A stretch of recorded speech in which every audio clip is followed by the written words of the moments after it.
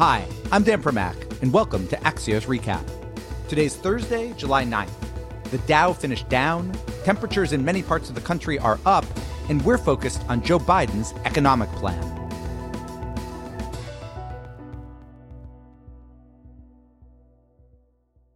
Former Vice President Biden today returned to his hometown of Scranton, Pennsylvania, to give his first major speech on economic policy since becoming the Democratic Party's presumptive presidential nominee.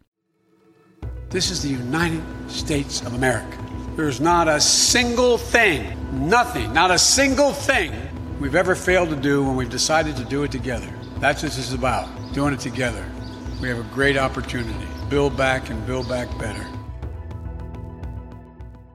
Here are the broad strokes.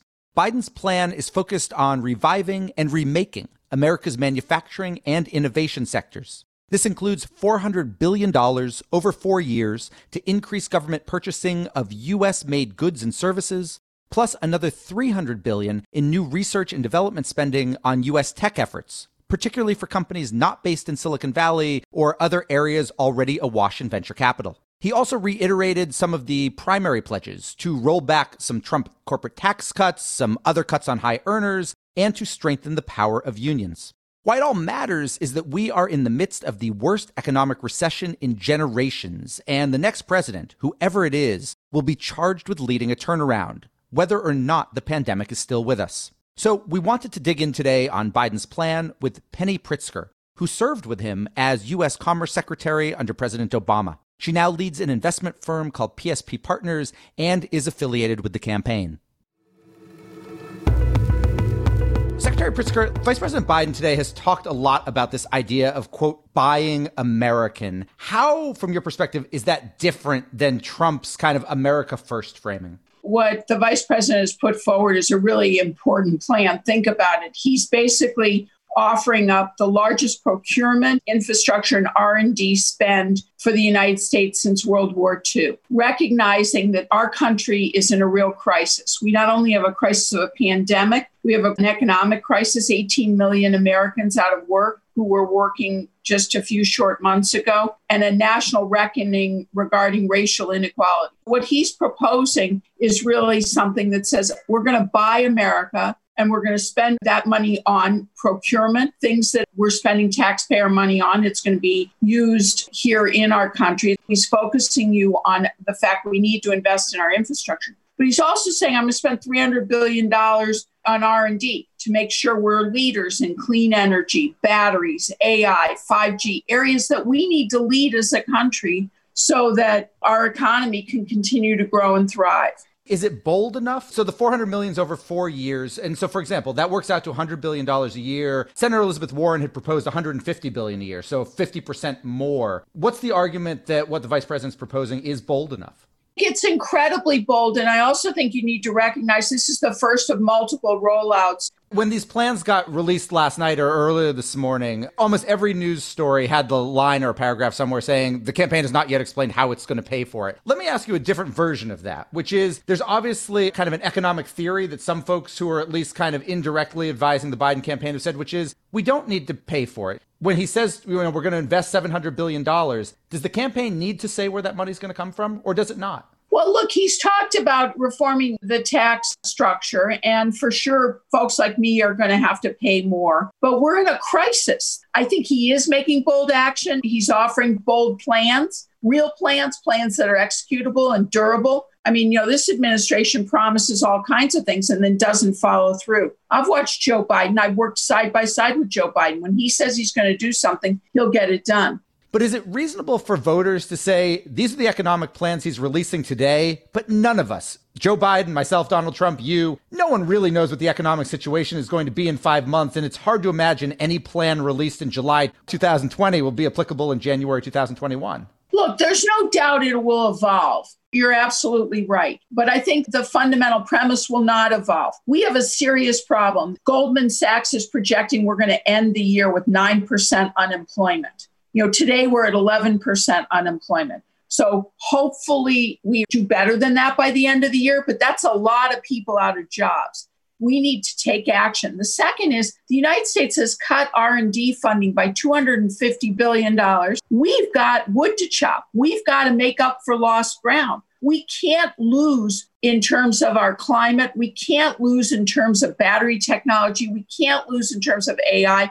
We can't lose in terms of 5G. We've got to invest biotechnology. Think of how much better off we'd be if we'd been investing more in biotechnology.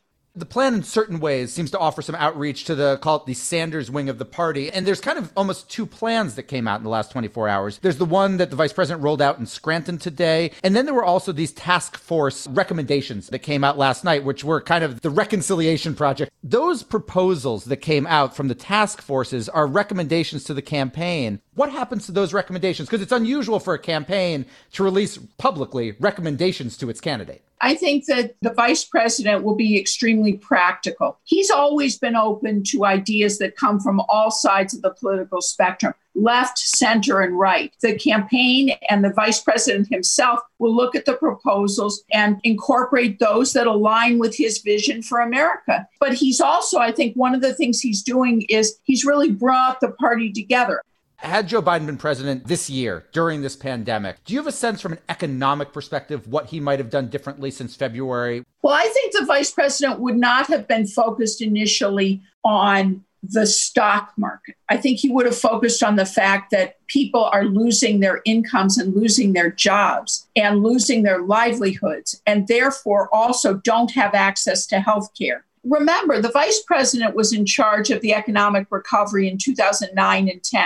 So he's seen not the same crisis, but another crisis. He's had to act and react to the specific situations. I think the other thing he would have done is he would put good talent around himself that was believable and that was telling the facts to the American people so that they could make wise decisions, not only for themselves personally, but if you're in a leadership position of a business, or so that you can adapt to the facts on the ground, if you will. I mean, that's one of the things that we're really missing is Joe Biden will have a great team, and we need a great team to clean up the mess we're in. Can I ask, do you want to be part of that team? If he asks, do you go back to D.C.? What I'm focused on right now is let's get Joe Biden in office. But if he wins and he asks, are you going to go back down south? I'm not getting ahead of myself. Right now, what I'm doing is, what he's asked me to do right now, help him out, help him with his economic policy, and help him get elected. And that's what I'm doing right now. One final question for you, which is kind of about you, but vis-a-vis the campaign. We talked about those kind of task forces, which were, you said that, the party has come together. Your day job as a private equity executive, do you have any concerns? Do you think the campaign has any concerns with you being out there as a chief surrogate on the economy for Vice President Biden,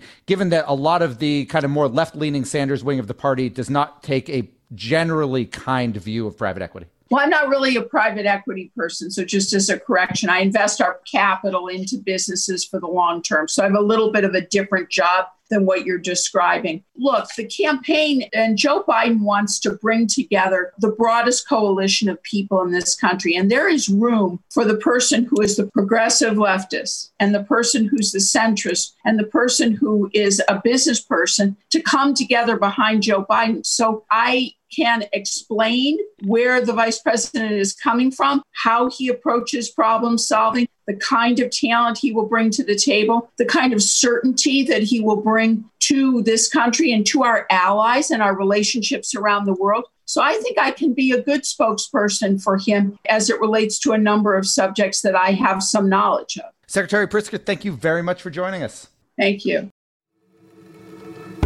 Welcome back. What we're watching today is President Trump's tax returns after the Supreme Court ruled 7-2 that Manhattan prosecutors can legally subpoena them from Deutsche Bank, which has said it will comply with the ruling. The court punted, though, on another request for Trump's tax returns that had come from House Democrats. The big question now is if any of this means voters will actually get to learn what's in these documents before heading to the polls in November. So I asked Axios White House reporter Elena Treen. No, definitely not. Both of these rulings, they're not demanding or even ruling that the president must turn over his tax returns. But what they did was give the Manhattan District Attorney's Office the ability to subpoena these documents. And so now it's going to go back to the lower courts where the president is likely to argue why he shouldn't have to do this. Congress has also asked for these documents, and they didn't give them the power to subpoena just yet. I think the key here is to know that they ruled that the president does not have absolute immunity. Is Trump in part trying to just play out the clock here? The administration and the White House definitely wants to run out the clock, and this isn't going to happen really before the election, which is, in their eyes, a win. And people I spoke at the White House virtually said that today. But the president himself doesn't fully agree with this idea of not having absolute immunity. We're also watching Walgreens, which today released second quarter results, which reflected an interesting dichotomy when it came to drug prescriptions. On the one hand, Walgreens said it filled far fewer prescriptions than usual because a lot of people stopped visiting doctors' offices and hospitals for non-COVID ailments over the last few months. On the other hand, though, its U.S. prescription revenue went up due to ever-increasing drug prices. Finally, today we're also watching Hamilton. Literally, I spent part of my morning watching it on Disney Plus with my daughter because that's how work from home goes these days. Now, one thing we still don't know, though, is how many other people have watched it since it premiered last Friday. Disney is keeping that information under wraps, at least until its next quarterly earnings report, which is in August. And we're done. Big thanks for listening. And to my producers, Tim Shovers and Naomi Shavin, have a great National Sugar Cookie Day. And we'll be back tomorrow with another Axios Recap.